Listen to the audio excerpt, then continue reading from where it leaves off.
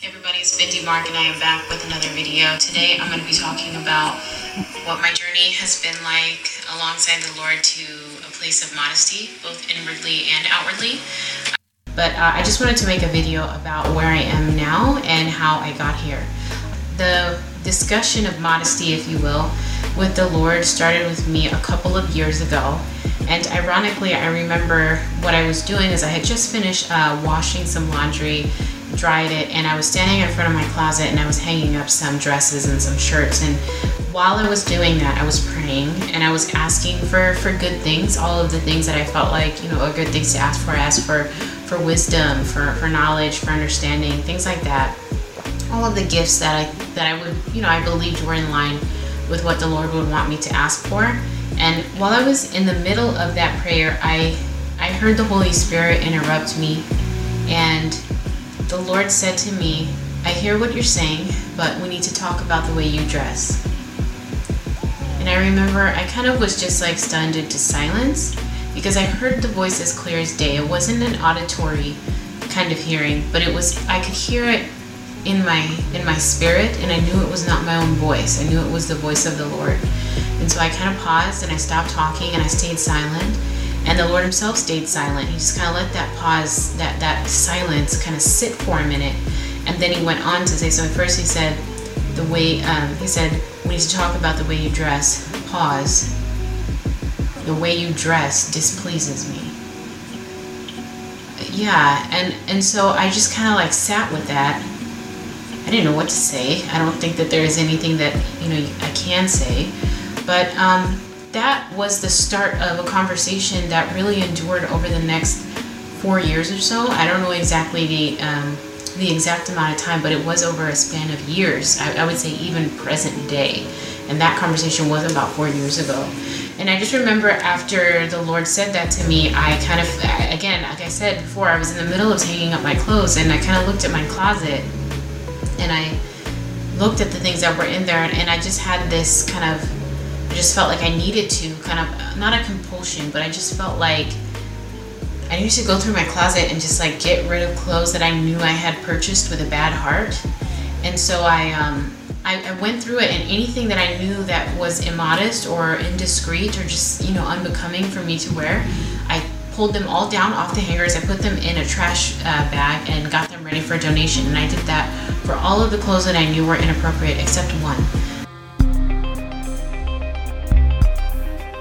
Welcome to the Living Brightly podcast with Elaine Cross. That was Bindi Mark, and it's interesting. I was preparing for this podcast and looking for something to do as an introduction. This is what God dropped in my lap, and we're going to hear a little bit more from this podcast in particular. Last podcast, What is a Father? Seems reasonable. The next one would be, What is a Mother? That wasn't where I wanted to go, but that's where God took me. And living brightly requires that we lean in when God whispers, that we get attentive and attuned and stop looking at what we want to do and focus on where He is leading. This is the Living Brightly podcast with Elaine Cross, and I am Elaine Cross, your host. And the idea here is that individually, we are a lamp unto those around us, but together, we are a city on a hill, being that bright light and that beacon of hope to those who don't know who God is. And by being the light, they can say, there's something different about you. Today, we're going to look at what is a mother. It's a very interesting discussion where God has taken me with this planning, and I hope you enjoy it. Let's go. So let's go all the way back to the beginning, back to Genesis, and see what God had to say to Eve and how Eve's presence in the world changed the world. God has created the universe. He's created the dry ground from the water, the vegetation, the whole story of creation. On the sixth day, God makes the animals and God makes Adam. And then God brings Adam into this process, and he parades the animals in front of Adam to give them a name. Now, I think of all the animals that are on the face of the earth, and I can't imagine coming up with all those names. And it wasn't just give them a name. Oh, this one's Joe, this one's Harry, this one's Sigrid, whatever. Adam named them according to their character, according to their ability, according to the purpose of that animal in the world. Adam called out their unique and distinct identity. that wasn't the only purpose for this little activity. It wasn't just to see what kind of cool names Adam would come up with, although I'm sure God thought that was pretty cool, some of the names that Adam came up with. But I think it was also an opportunity for God to train Adam in his observation skills and in his understanding of this world that he was going to be very much in charge of tending, taking care of. Right? Because God commissioned Adam and Eve to push back against the chaos and tend the garden, take care of this earth to make it hospitable, not just for man, but for all the animals as well, to kind of keep the animals safe and in balance. Not that it's not Lion King or anything. They're not bowing down to him, but we do have this responsibility. So God parades all these animals in front of Adam, and he gets to a point where Adam says, but there's none for me. And the words he uses are, there was no helpmate found. Now that's very interesting because when you look at the Hebrew words for that, there's this suitable helpmate. And the word suitable there is in front of or in the presence or in sight of. So Adam could not see in his sight a helpmate. And by helpmate, it means an assistant or a supporter in times of hardship or distress, like a partner, an associate, someone with joint interests and joint abilities. Because, of course, we're not animals. No matter what anybody tells you, we're not just an animal. There is something different about humans. And God agreed. And then God did a little surgery, applied a little anesthesia, put Adam to sleep, took out the rib, crafted Eve, put Adam back together, and brought Eve to Adam. Women, we know men are very visual creatures, and Scripture just tells us that. Not only is Adam looking at all the animals and deciphering between all the animals and giving them a name based on their abilities and their purpose in the world, but he sees them, he sees their uniqueness, their differentness, and I'm sure he was kind of excited about it and in awe of all the different types of creation that God had created before he made man. It's quite remarkable, the different types of animals that we have on this earth, and yet nothing struck him like Eve. The interesting thing about Eve is Eve changed Adam. When God brought Eve to Adam, now, in English, it doesn't sound very poetic or very significant, but Adam basically means man. Man, mankind, humans, the run-of-the-mill, just slightly above an animal human. And when God brought Eve to Adam, he said, she will be called woman, Isha, because she has come from Ish, man. And that's a new word that's introduced in Scripture, a new Hebrew word. And this is a man of purpose. This is a man of a higher level of significance than just a random dude.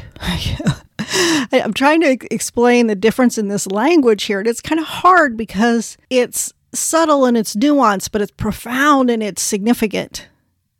Adam is no longer just a human taking care of a garden. He has now met his mate. He has now found his Isha, and by bonding to her, he has been elevated in and of himself.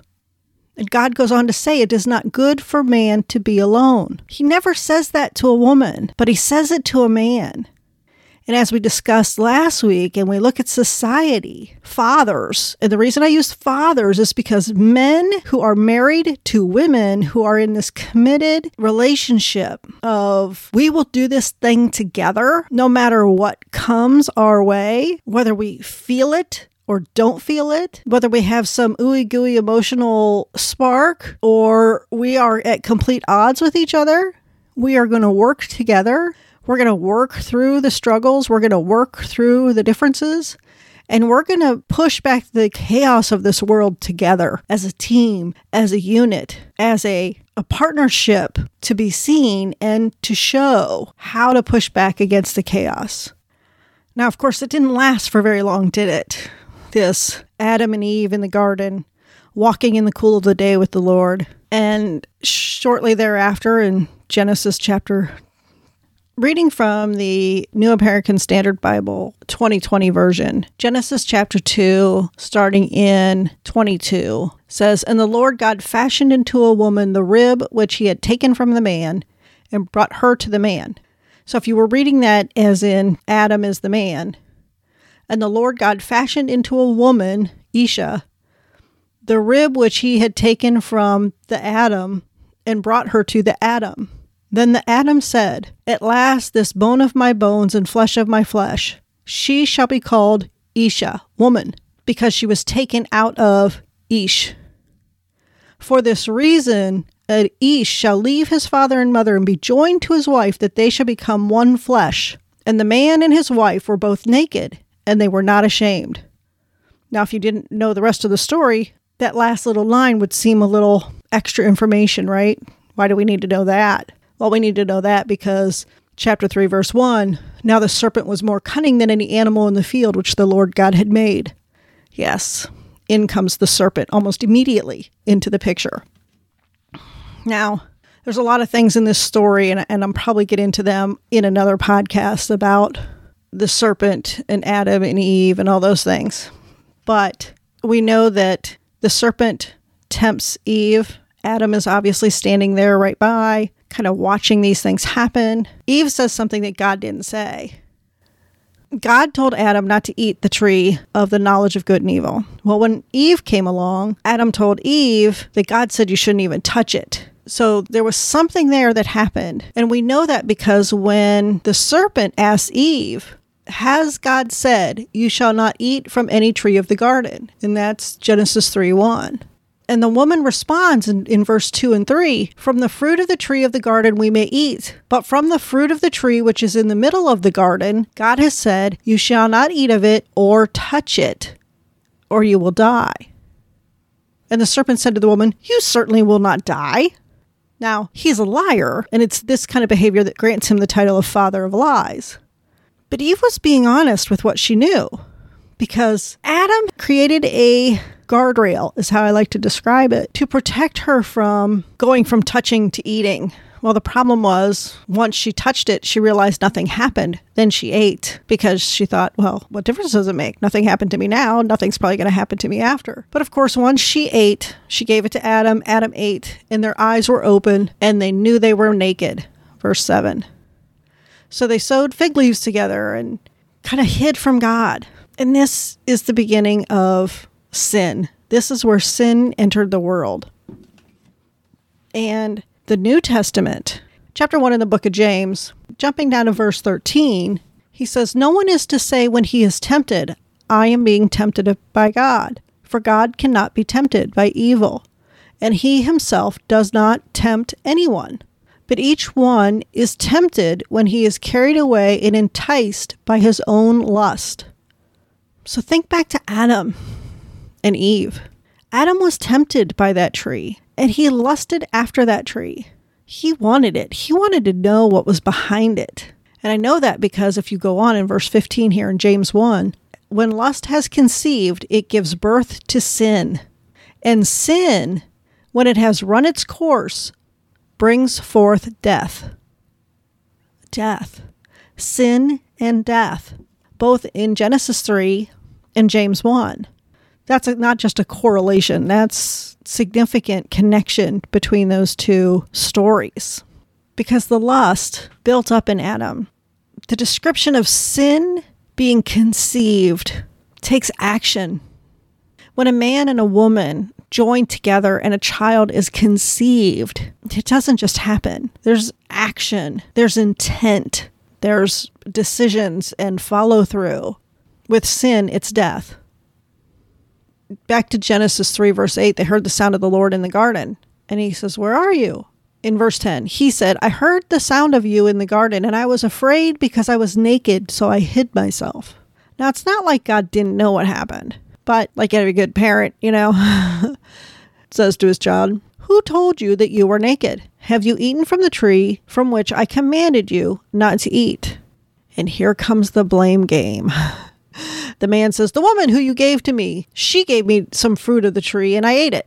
Then the Lord said to the woman, what is this that you have done? And the woman said, the serpent deceived me and I ate. Then the Lord said to the serpent, because you have done this, cursed are you more than all the other livestock. And then God goes on in verse 15, and I will make enemies of you and the woman, and of your offspring and her descendants. And to the woman he said, I will greatly multiply your pain in childbirth. Your desire will be for your husband, and he shall rule over you. we're not going to get into the details of everything, but the words used in that verse, that you will have difficulty in conception and increase your pain in delivery. So there's this double whammy in the conception side, which many of my sisters understand and grieve the fact that they can't get pregnant or stay pregnant and actually bring them to completion. So that's part of this difficulty, pain, labor in becoming pregnant, and then the difficulty in pain in delivering the child, bringing it into the world. So for those two stages, those two very important major stages in becoming a mother by bearing your own children, I just wanted to clarify what those words right there mean, and let's go on. And then Adam, because you have listened to the voice of your wife and have eaten from the tree about which I commanded you, saying, you shall not eat of it, cursed is the ground because of you, or with hard labor you shall eat from it all the days of your life. And Adam and Eve go on and conceive children. She has Cain, and then she has Abel, and Cain ended up killing Abel. In the end of chapter 4, verse 25, Adam had relations with his wife again, and she gave birth to a son and named him Seth. So it didn't take long for family drama to get to the point of murder, just plain murder. And we talked about what a mother goes through when she's carrying a child and how a man is kind of an observer in the process. But this spiritual connection that a mother and a child make while she is carrying that child in her womb is very profound. And almost immediately, a mother plans and dreams and imagines where this child will go, what this child will do, and the impact this child will make for good in the world. And the reality is, I'm talking about mothers and fathers because I'm intentionally not talking about male and female. Every male child born has the potential to create another child, to create another human. Of course, he can't do it alone, but he needs the participation of a woman to bring that child into the world. And where the man has the potential to create a child, the woman has the potential to bring life to that child. To bring that child full term is a very, very spiritual experience. And thinking of bringing children to life, one of the questions I would always ask, considering abortion laws and abortion cases, is what are the father's rights? That woman could not create the child on her own. It's common knowledge that the prefatory advancement of abortion by Margaret Sanger was about eugenics, particularly black children. She did not want the less valuable people, poor and black and disabled, to be able to propagate and fill the earth. She believed in a limited ability for the earth to sustain humans. And we're going to get into that probably in the next podcast, we'll see. And I fully accept that men took advantage of the abortion industry to rid themselves of their duty and the responsibility with respect to their philandering and adulterous behavior. It is without a doubt that men appreciated the fact that they could get a woman to have an abortion, or the woman would just get an abortion and relieve them of that fatherly responsibility. But a mother's conscience remains stirred, and it demands a response. Fear, preservation, autonomy, control, rights, future eventually leads to justification, minimization, and acceptance. But the conscience doesn't adjudicate finality quickly or easily. And if a woman goes through with an abortion, questioning, doubt, struggle for clarity, and relief will follow her for days, weeks, even years. Initially, virtually exclusively, the fear, preservation, autonomy, control, rights, and future are all self-affirming. It's all about me. Where posthumously, the self-serving safeguards weaken the point to allow the conscious the liberty to consider the other half of the situation. What if? Did I do the right thing? Did I make the right choice? It can't be undone. And I'm not here to judge. I've walked this journey. I know these experiences. There is a grief and a loss that can break you. It can sear you. There are warnings in the Bible of searing your conscience, of searing yourself like a hot poker against feeling these very strong emotions and confronting these very spiritual realities. What's going to happen if? Where am I going to be? I have a right. I can control. I am my own person. But what about? What if? Imagine. And God is faithful, and God is loving, and God's judgment, His wrath, His anger, His frustration, His disappointment, His grief over everything you've done, every time you've done it, from the moment you were born until the moment that you died, all judgment has been put on Christ. And He sees you through that payment. And He wants to bring you out of that struggle. There's a verse in the Bible that gets misused so many times, but know the truth, and the truth will set you free. The truth that God's judgment, all His judgment, all His anger, all His wrath was placed on Jesus on the cross. Yes, all of God's judgment, wrath, anger, frustration, disappointment was on Jesus on the cross. Jesus came and died and poured out Himself and willingly took the punishment for all of your sins. And yes, He knows what you did and He knows when you did it, but He already paid for it. And the reason I know He paid for everything that you've already done and everything that you will do is because He paid for it over 2,000 years ago. It's done. Just before Jesus died, His last words were, "It is finished," tetelestai. That does not eradicate your conscience. That doesn't clear your memories. It doesn't eliminate your self-judgment and your self-negativity and your negative self-view. But that's why Jesus went to the Father, so He could send the Holy Spirit. So the Holy Spirit living within you could help you peel off those layers of self-incrimination and self-judgment and the lies that your enemy wants to bind you to keep your light from shining bright. Jesus lit that light in you. And Jesus said, "You are the light of the world." You are His ambassador. You say, "My burden is heavy." He says, "Take mine, my yoke is light." He loves you so much. And I can talk to you and I can tell you, but I can't give you the assurance that He can give you. And I want you to take a minute.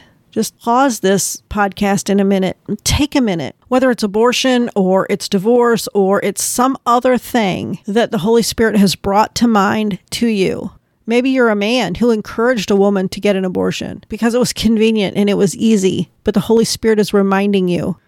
If it's coming to mind, the Holy Spirit is working on you. And I want you to stop this podcast and come back to it after you spend some time with Him. And when you pause the podcast, I want you to just say, "Jesus, I'm so sorry, and I thank you for all that you did, but I don't know how to carry this. Holy Spirit, help me. Show me who I am, how God sees me." Ask those questions that you keep running around in your head, but you're afraid to articulate, or that you condemn yourself with. Ask God that, and listen. The Holy Spirit will speak to your spirit. You will hear Him speak to you. You won't hear an audible voice. You might not even be able to put it into words, but listen, and don't overthink it. Don't overwork it. And if something comes to you that is negative, that's your enemy. That's your broken record of your conscience playing over and over and over in your head. That is not of God. God will come in and say, "I know what you did, and I love you still." It will be positive. It will be encouraging. It will be, "Yeah, I paid for that too. Yeah, I know. I paid for that as well. Yeah, that was bad, but I've done what I did so that you and I can have a relationship.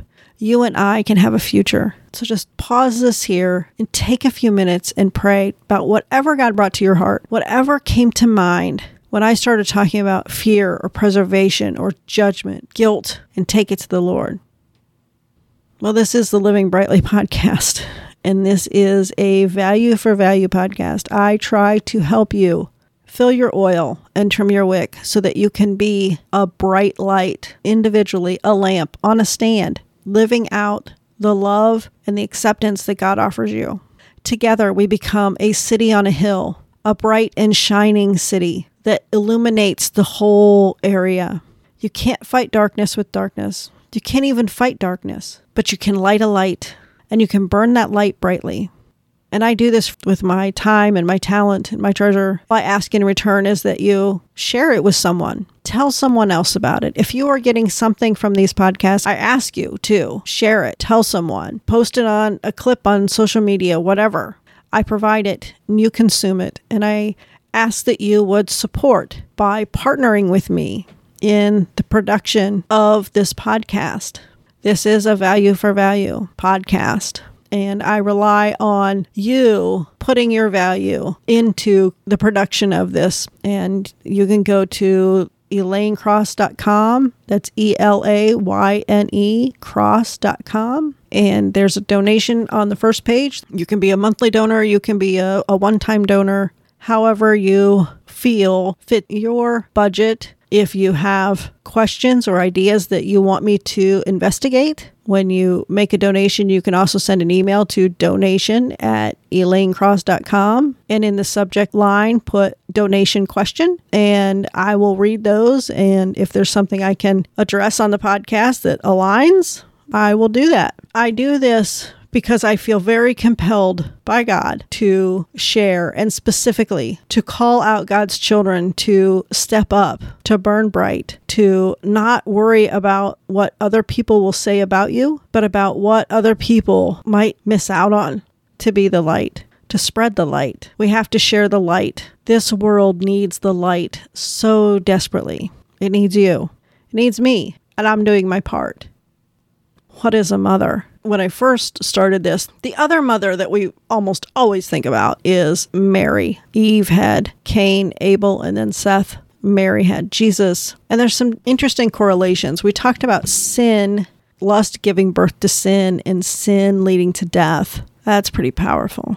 The women, mothers, carrying with them the ability to birth things, but not just children. Women birth a lot of things. Our role as partners in this world to push back against the darkness, to push back against the chaos, to bring order and community to our world goes way beyond just giving birth to a child.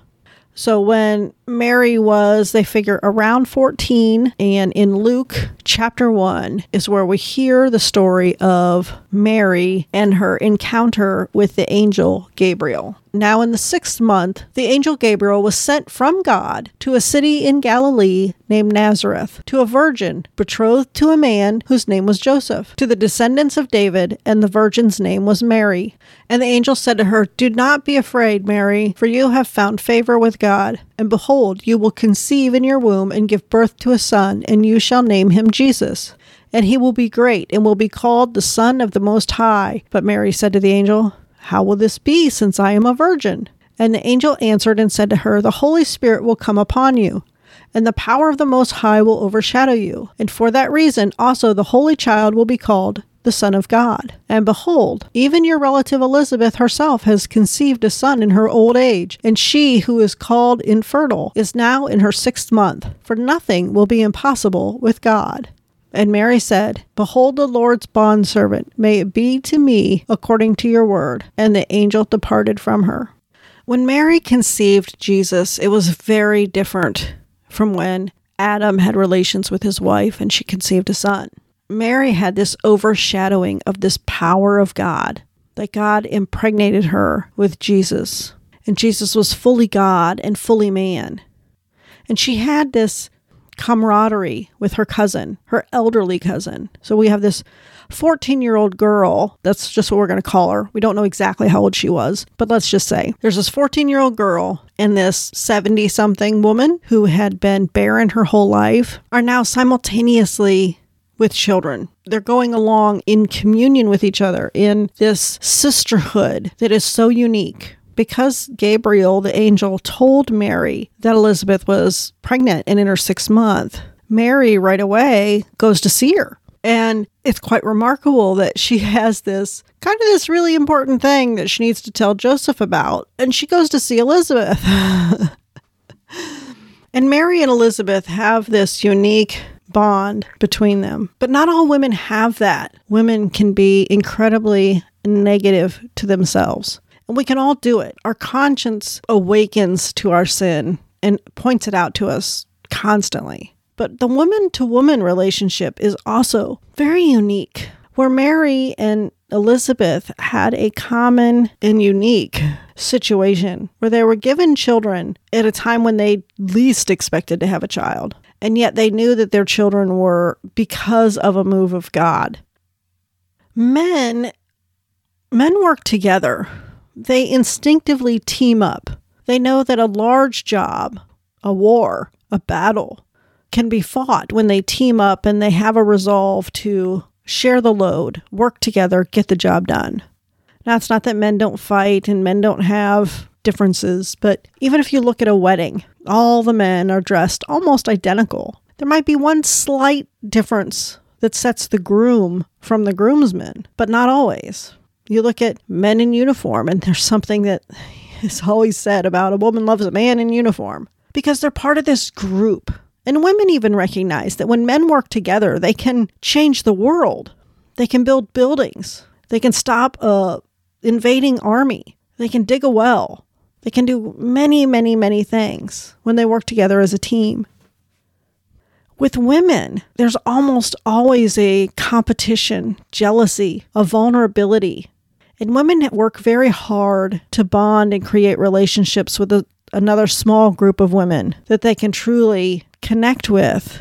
But there can also be that constant threat of things could go sideways, and they could go sideways pretty darn fast. Women and husbands. Society doesn't help us, women, us mothers, with respect to our role with our husband and fathers. Because one side of the equation says, I am woman, hear me roar. And the other side, that vulnerable side, knows we are the weaker vessel. We do not possess the strength, the muster that men do. We are genetically, physiologically different. And women also know that men are visually directed or steered, motivated, however you want to call it. But men also need to accomplish things. They need to have a sense of accomplishment. And some women forget that. Mothers need to remember, especially mothers of sons, but even more so of daughters, because they need to be trained, they need to be told, they need to be explained. Men want to be part of a group, a brotherhood, a team, a squad, a hunting party, whatever you want to call it. But they also want their wife, their children, their home, their kingdom, their castle, if you will. Whether that castle is a trailer or an apartment or a mansion. Men want to have that home base. And they do like it when things are run well at home. And that really is a role of the wife to make those things function properly. When women struggle, men want to help. And men want to help by fixing and making things better, removing whatever is causing the pain or the distress, the struggle. And women want to be able to be supported while they process through the pain and the struggle and the distress. And this husband-wife, mother-father relationship that we have between each other requires great communication and great understanding of how God created each of us to function in society, in this world that He created for us. And women of today struggle with this sense of self-sufficiency and this sense of vulnerability. And it's important that we understand the man's perspective. As a mother, we can't do it alone. We just can't. And by mother, I don't necessarily mean just of children, although certainly including the raising of children. It's vitally important that there's a father and a mother partnering together to raise children. But I'm really trying to get you to see this partnership, to be in front of you, to keep sight of this partnership. And that goes on both sides, but men need to see the partnership in the wife as much as the wife needs to see the partnership in the man. And we need to recognize and affirm the function of each one within the marriage, the family, the mother-father family. The father with the ability to create new life, create new things. I'm not saying women aren't creative. Roll with me. Think of the seed. The father's seed really triggers that chain reaction of bringing into creation something new. The mother nurtures that very vulnerable, very delicate, very precious life and brings it to birth, brings it to even adulthood. And it's because this role of mother, bringing a child into this world, it really is our possession. And the one thing we can learn from Eve is that when we view our children as our possession, in some ways we spoil them to be productive members of society as a whole. When we view our children as a breath, as breathing life into not only the one, but everyone that one will encounter. Wow, I am way too deep here. Let's just say mothers need fathers and fathers need mothers. Men work in teams, but they want to have their castle, their kingdom, their monarchy, and they want their queen with them. And they want their queen to take care of a lot of things, but they never want the queen to be so sufficient that they don't need them.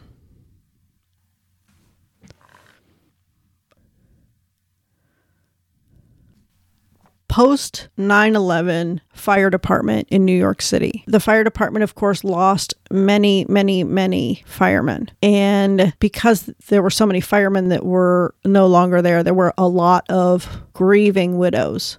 And the idea sounds really good on paper, but the execution is very poor, in that they assigned a surviving fireman with a widowed fireman's wife to help them process through the realities of moving on between paperwork and insurance and money that the government provided and different things, and meeting with the kids and trying to create some kind of stability in their life that had just been ripped to shreds hundreds of times over in the city with this loss of life from 9/11. They failed to take into account a man's intimate spiritual need to help women in distress. And unfortunately, within a year of 9/11, the divorce rate in the New York Fire Department spiked significantly, because when you're in a situation where life is kind of normal and your world is kind of torn apart, but not your world entirely, but other people around you and people that you know and you care for, coworkers, and they say, oh, well, she needs some help. Oh yeah, go help her. Go help her.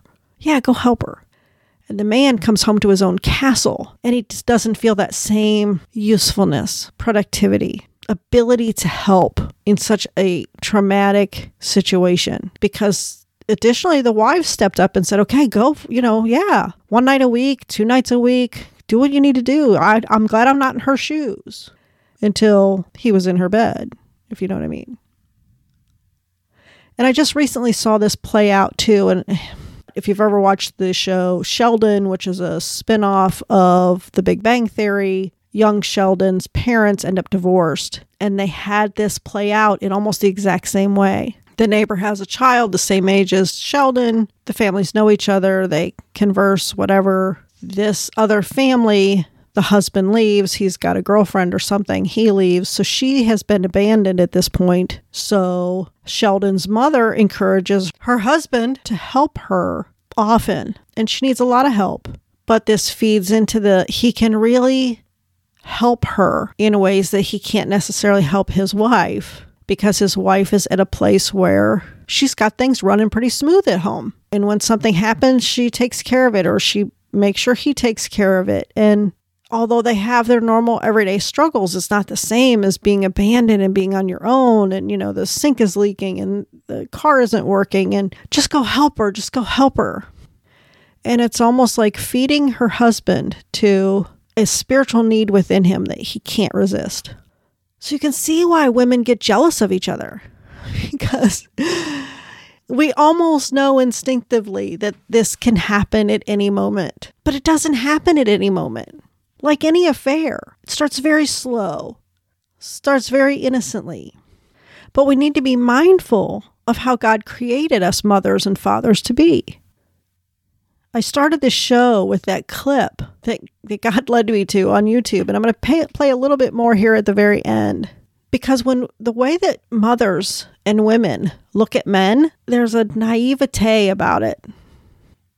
We're aware, but we don't want to admit that we're aware. Especially here in the West, I know there are a lot of women, myself included, that have gotten frustrated over things because this is the reality that we live in.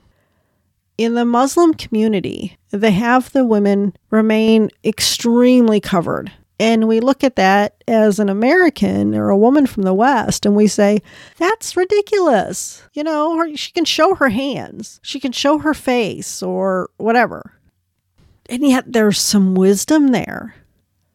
We need to be wise, mothers, in how we raise our children and how we raise our daughters and how we raise our sons, in how we interact with our husbands. Because women are so intimately connected to bringing life into the world, women are much more attuned spiritually.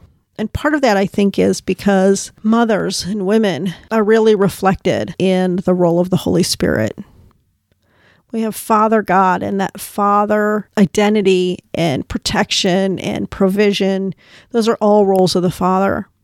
And then you've got Jesus the Son, who is like your peer. We're going to be adopted into God's family as children of God, co-heirs with Christ, right? He's our peer. He's our sibling. He's like us on an individual basis. And then there's the Holy Spirit. And if you look at the family as the archetype of the Trinity, of the triune God, one God in three facets, if you will, the Holy Spirit really aligns with mother. She takes care of your boo-boos, and she is a comforting ear, and she reassures you, and she builds you up. She calls you out when you're acting a fool, and she supports you when you're being bullied, right? Moms fill that role. And all of us who have the potential to bring a life into existence, to birth new life, have those responsibilities in the people around us. But in particular, we need to have relationships with other women and not look at them as a competitor, but a companion, with the understanding that men are incredibly different and as self-sufficient as you can be. Because again, God doesn't say it's not good for a woman to be on her own. God says it's not good for man, Ish, to be on his own. It's not good for Adam to be alone, because a man on his own is his basic state, which is very close to being like an animal.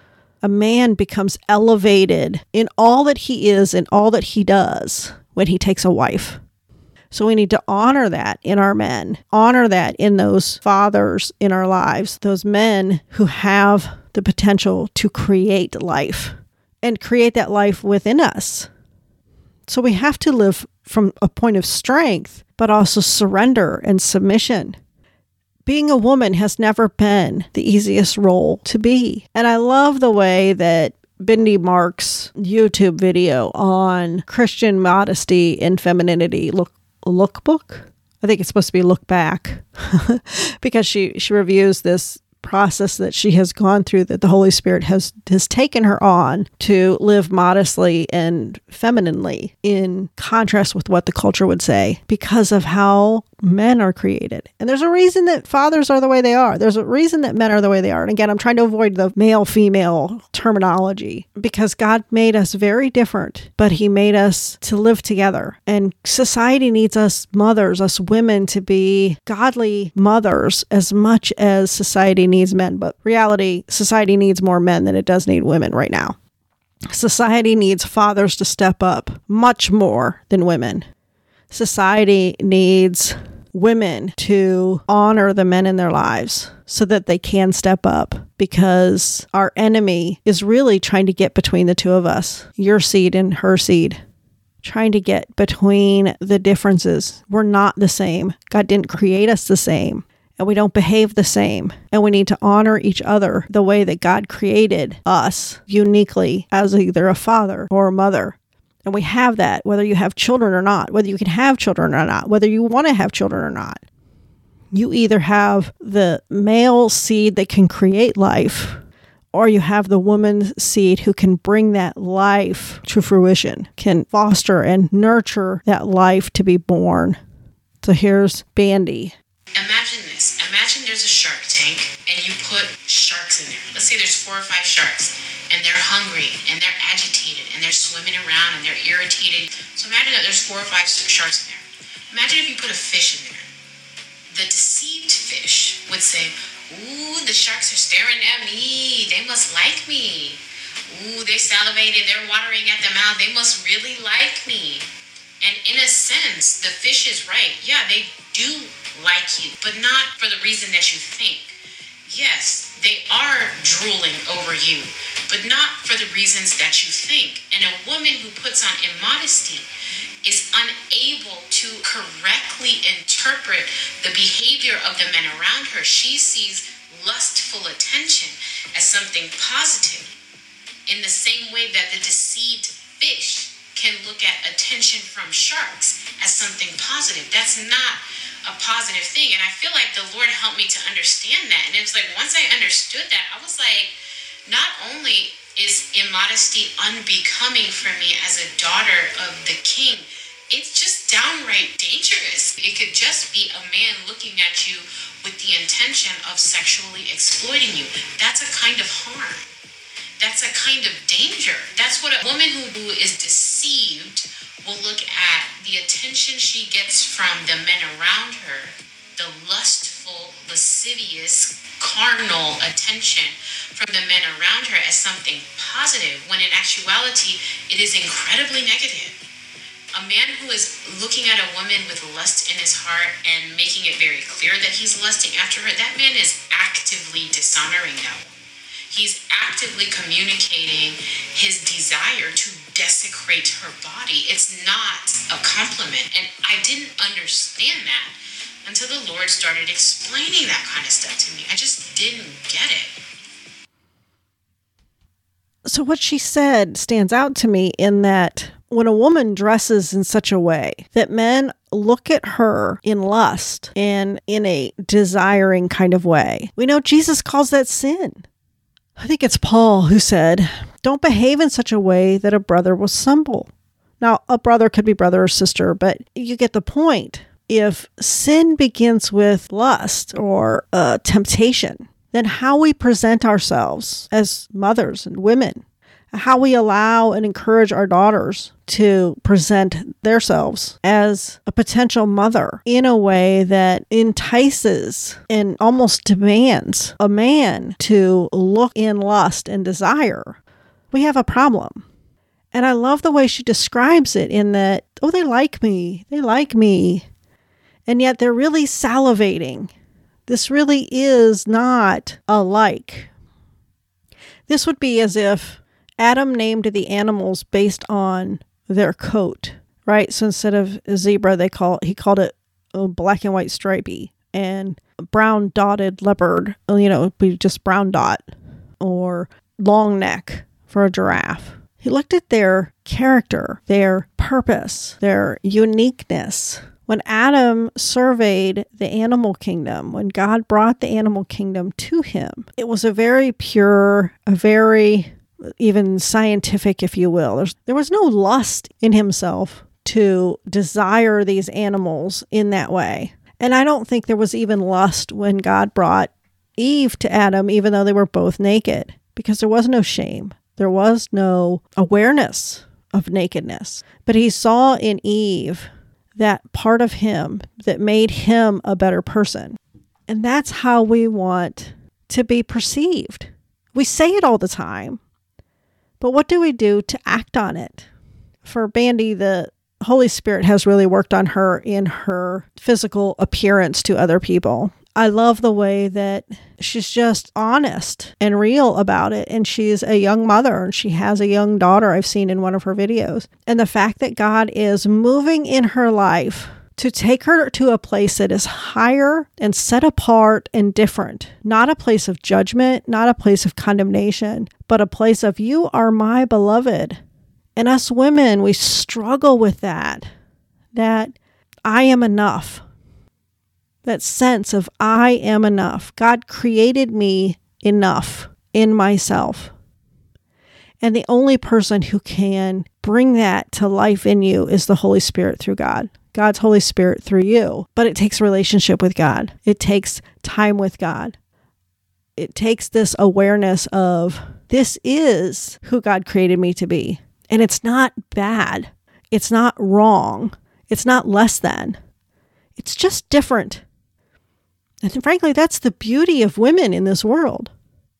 And we celebrate that, where the men love to be part of a team and you go to a wedding and they're all the same. It is not the same for women.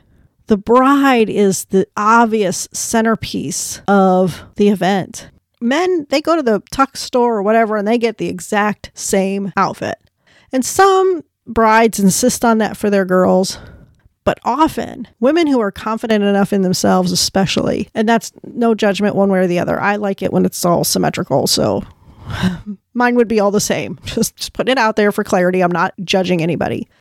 But the more I have learned about what it means to be a godly mother, a woman of God, with my heart set on Him, not on the world, when I see wedding pictures where they have the same dress but they can pick their own color, or they have the same color but they have several different styles of dress, some are long, some are shorter. That's the beauty of women. You are enough. You are wonderfully and beautifully made. And God wants you to know that. And society needs our women to understand that we are enough even when we're vulnerable, even when we're weak, even when we can't do everything and we need help. And that's a beautiful thing because God gave us men to help us when really we're supposed to be the helper, right? It's kind of a twist of words. We were created to be our man's helper, and yet he needs to help us. That's a beautiful interplay. This, I need you and you need me. What is a mother? A mother is a woman who has within her not only her seed, but she takes what the man gives her and she gives birth to it and makes it more. And it starts with him. When a woman accepts a man, the two become one flesh. He's no longer just a run-of-the-mill Adam, a run-of-the-mill man, some human out there running around. He's an Ish. He is elevated in who he is, what he can do, and what he can obtain, and what he can accomplish in his life. Because you accepted him, because you have taken him on as your own, and you have allowed him to take you. You have submitted yourself to him. You've surrendered yourself to him. And in that surrender, he gives you a part of him that you take and make something world-changing. It's beautiful. It's beautiful. This world needs mothers and fathers. And I don't necessarily mean people who have babies, although that's important. It's this commitment to be who God created you to be in partnership with your spouse. To not only be a single light, but to be two lights, to be this family of two becoming one. It's a powerhouse. And when you stand together and you stand united and you stand firm on the fact that you're in this together and no outside force, no child, no other thing can divide you and destroy you, look out. We need you. The Holy Spirit is calling you to be a godly woman. A woman of faith, a mother of faith, a mother of strength and surrender and submission, a mother of determination and assertiveness, a mother who loves and does not fear, a partner to her husband. This is the Living Brightly podcast with Elaine Cross, and I hope you have enjoyed this. There will be links to this YouTube video that I shared parts of This is a value for value podcast, so if you've gotten value from this, share it with your friends and go to ElaineCross.com. That's ELAYNE, cross as in Jesus died on the cross.com, and make a donation. Help produce it so that others can hear and learn the way God designed the world to work, a world perspective based on biblical principles and our responsibilities within that world that God has placed us. Thanks for joining me. Till next time.